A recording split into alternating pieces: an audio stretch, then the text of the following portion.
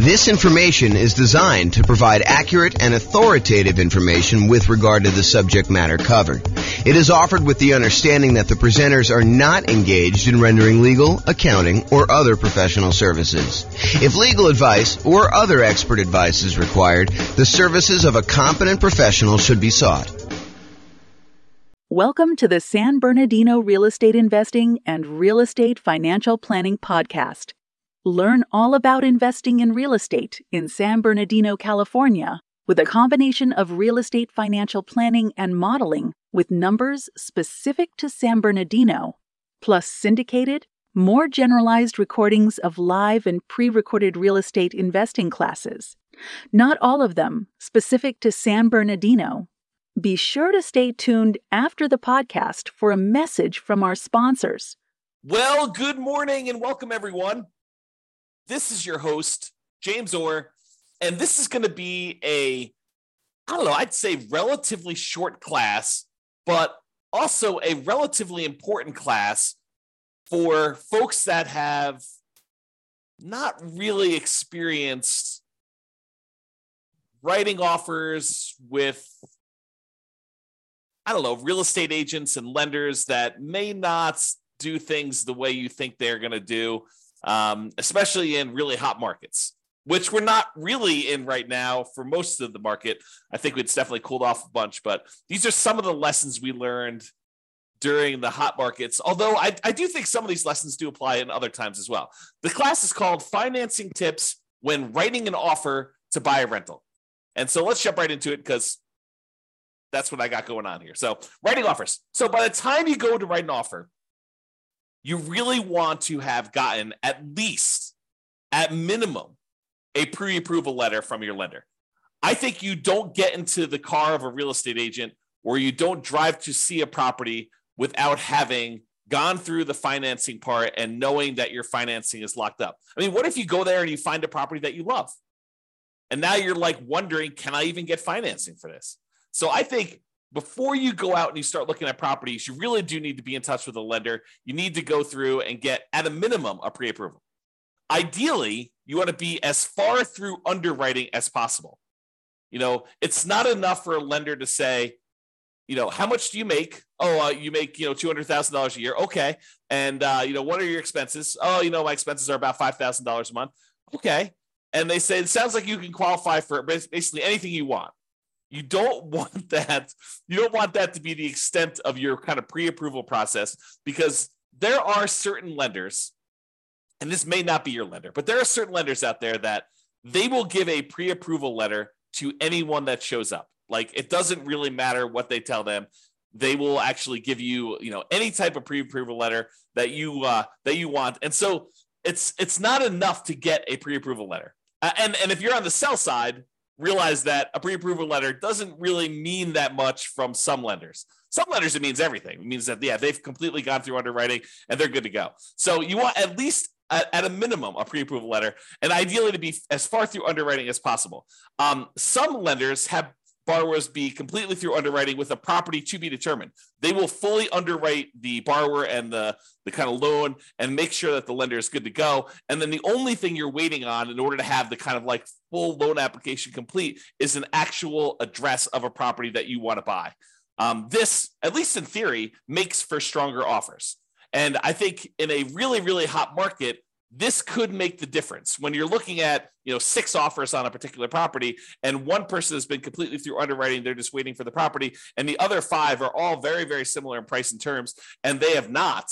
I think that can set you apart. It may not be what wins you the offer in a lot of cases, but I think it can be that one little thing that moves you over the edge in a lot of cases. Okay. So by the time you go look to write an offer on a property, you'll want to have gotten a pre-approval letter that you can include with an offer. And I think you should get your pre-approval letter with your maximum, even if you'd prefer to be lower. Even if you tell me, look, James, I am not going to be spending more than $500,000 to buy a rental property, but I qualify up to $800,000. I think there's a compelling reason for you to get a letter, your pre-approval letter from your lender with your maximum, even though you do not intend to ever go to your maximum. Why? Because sometimes things change. sometimes you'll be out looking at properties and you're talking to your real estate agent. Your real estate agent says, hey, I know that you're really not interested in fourplexes, but this fourplex just came on the market and it's actually a really good deal. And you're like, well, I was looking more at single family homes and I was looking to, do $500,000 or whatever number you were, on the single family home, but let's go look at the fourplex. Let's see what it is. And you go to the fourplex, you're like, actually, this is great. This is going to be a perfect rental property for me. And, it's $795 or, it's $900 and you got to put $100,000 down. And you're like, if you didn't have your letter with your max, and let's say this is on like a Sunday morning and your lender's in church and your lender doesn't work on Sundays because that's their deal. And you can't get an updated letter from your lender, but you know that this property, this fourplex is going to go really quick. And you're like wanting to make your offer and come across strong, get this thing tied up before other people kind of come in and do it. You not having a letter with your max on it could lose you a deal. And I've seen it happen. So I think you should get a letter with your max, even if you prefer to go lower, even if you know that you're never going to go to your maximum. I think you get a letter with your maximum and you start there. Do not wait till the last minute. You don't want to wait and not have a pre-approval letter ready to go and then go look at this, go look at properties on Sunday and then come across like the one you need. And you know that they're going to have multiple offers that are all due by 5:00 and your lender's not available to get you your letter. So you need to be sure that you have this stuff lined up in advance. You can't wait to the last minute to do this. If I can stress that enough, have this stuff done in advance, ideally before you even go look at properties, because I've seen this happen more often than I'd like to admit.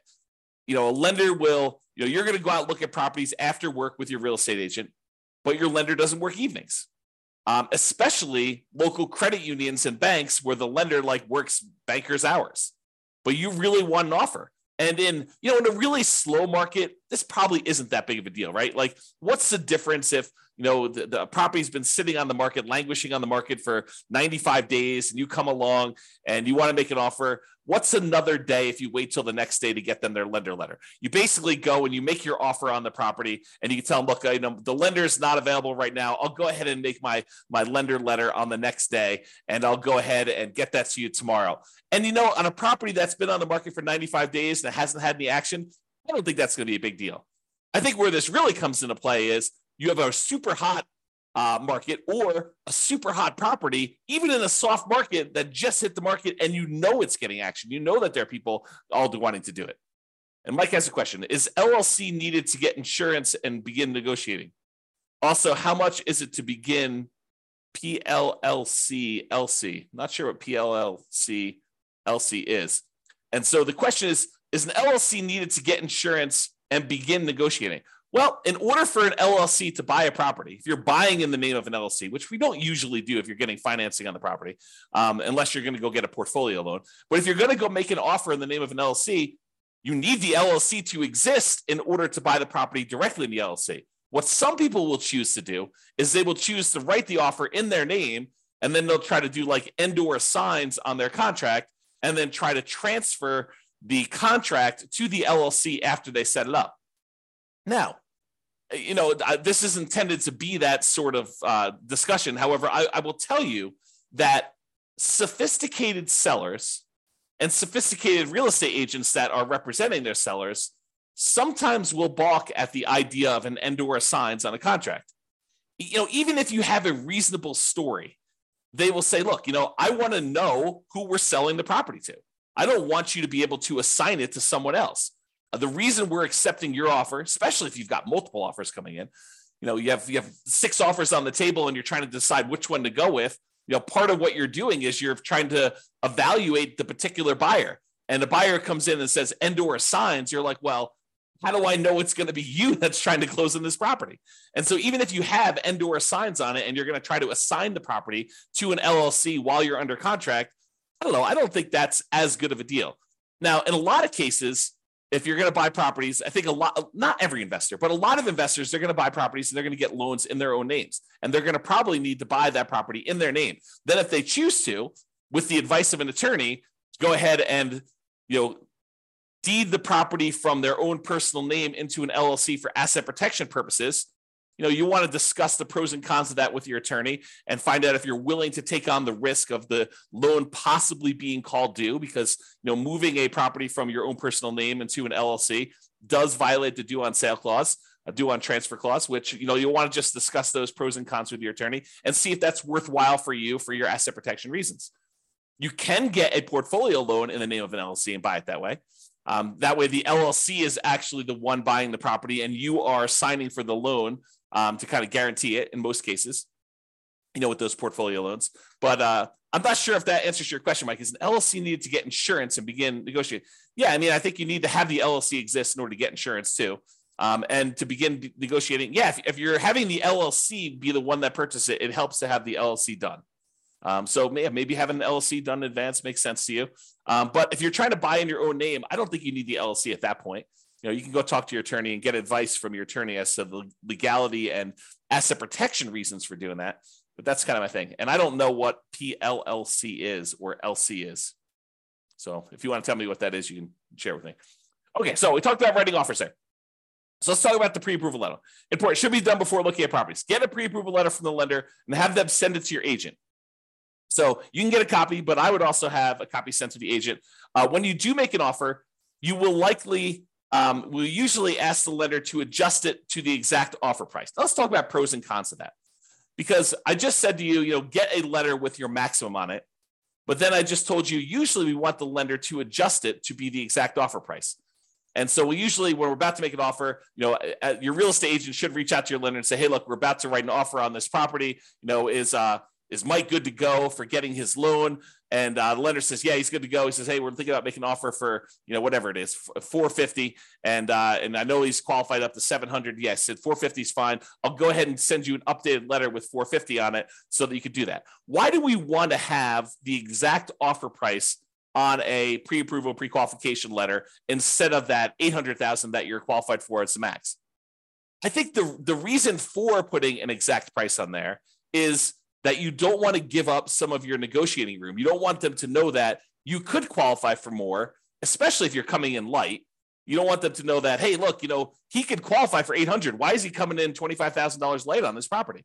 You don't want to do that. You don't want to tip your hand and show them how strong you are. On the other hand, you want to show them that you're strong enough to get the deal done, and it's not going to be an issue for you. So the kind of like the argument to put your max on there is to show them that, hey, you're a super qualified buyer, and this isn't going to be an issue. You're not going to have a problem qualifying for a $400,000 loan because you're qualified up to $800,000. But I like to use the exact price in most cases because I don't want to give up some of our negotiating room on the upside. Okay, so that's what you do. In some rare cases, if it's a lender that the real estate agent has worked with in the past a lot, some of the lenders will say, hey, look, this person is qualified up to $800,000. If you're going to make offers with them and I'm not available, you have my permission to edit the Microsoft Word document that has their number as long as you don't exceed $800,000 on this. So, some lenders will say to the agent, and some agents will be willing to do this because there's probably some liability there for the real estate agent to do this. But some of them will kind of like say, look, we work together. I know that you're not going to go above the 700. And they'll say, yeah, you can go ahead and adjust it as long as you don't exceed 700 on this particular buyer. And they'll allow them to just make the adjustment on the letter. It's probably some liability there. May even get in trouble for doing that. But some lenders have told, at least me in the past, that you can do that. But I always get the lender to do it if I can. So that's what we do there. Sometimes they'll give you a letter with 800 and you ask them, can you lower it to that? And they'll say, yeah. And then you just go adjust the document, you lower it down. I don't know. Maybe you get in trouble for doing that. Not sure.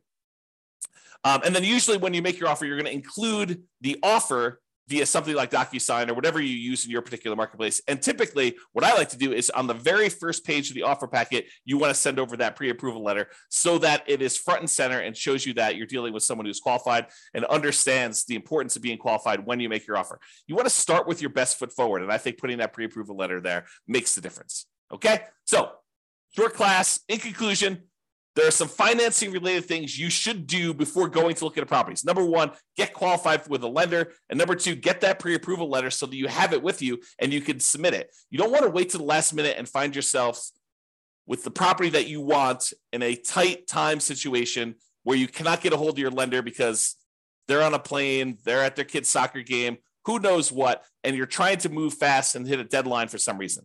Not all lenders work real estate agent / broker hours, weekends and evenings. Some of them, especially the more banker types, tend to work those sort of like 9 to 5-ish hours, and it's really hard to get with them after hours. So you want to take care of this stuff in advance. This will give you the highest odds of success should you find an amazing deal when you're out looking at properties.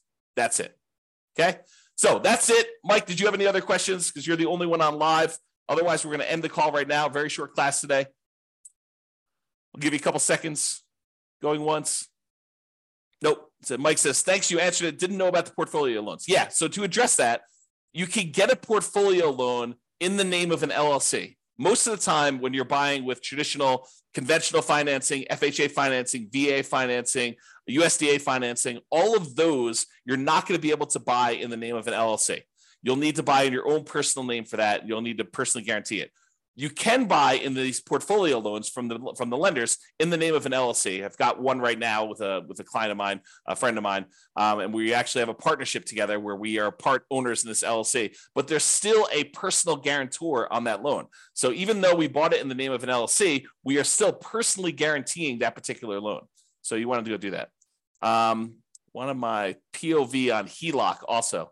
Yeah, I'm not sure what the reference is for that, but point of view on HELOCs. Yeah, I mean, HELOCs are just a tool. It's like another type of financing for accessing equity, especially in a market where, you know, the prices have gone up a lot and you have a really good underlying first mortgage on the property. Sometimes we don't want to do a refinance on that mortgage because the mortgage is so amazing. You know, it's a 3% mortgage on a property and now interest rates are at 7%. So you'd rather not tap and do a rate and term refi or a cash out refi on that really amazing first mortgage on that. You could go and access some of your equity via a home equity line of credit. Although I've heard that they're harder to get now. I've not tried to get any recently, but I had a client I had lunch with. This must have been over the weekend, must have been on Saturday. And he was telling me he was able to get a home equity line of credit, but it was much more difficult to do. So not a lot of people offering them, and the terms of them were not the most amazing ones. So hopefully that helps you. Yeah, getting into flipping houses, so this information is very useful. Yeah, if you're going to go and buy a house and flip it, and you're going to get a hard money loan, I think most hard money lenders would allow you to buy an LLC as well. So that's going to be also different than what I've been talking about. Most of the time, if you're going to get any of these traditional, USDA, VA, FHA, conventional financing, those are going to be buying in your own name. You could buy in an LLC if you're going to do flipping. And if you're going to do flipping, I'm not an attorney. I'm not giving you legal advice, but if I were you, I would form LLCs for the flips. Right? If you're going to go do that, might not be the worst thing in the world for you to have these flips in LLCs and, talk to your attorney about structuring that, but I don't think that's unreasonable. All right. Hopefully that helps you. This has been James Orr. Have a great day, everybody. Bye-bye for now. With home prices up, mortgage interest rates up and rents up, but not quite enough to counteract the higher prices and interest rates, cash flow on rental properties in San Bernardino is harder than ever. Book a call with the Real Estate Financial Planner to apply our proprietary 88 strategies to improve cash flow on your rentals. See the show notes for a link to schedule your call and improve your cash flow today. If you're a real estate agent, lender, or professional in San Bernardino that wants to help our real estate investor listeners, consider reaching out to learn about collaboration opportunities with this podcast. We'd love to add more value to our listeners by having you assist our investors buy, sell, and finance their real estate investments. See the show notes to schedule a call to discuss collaboration opportunities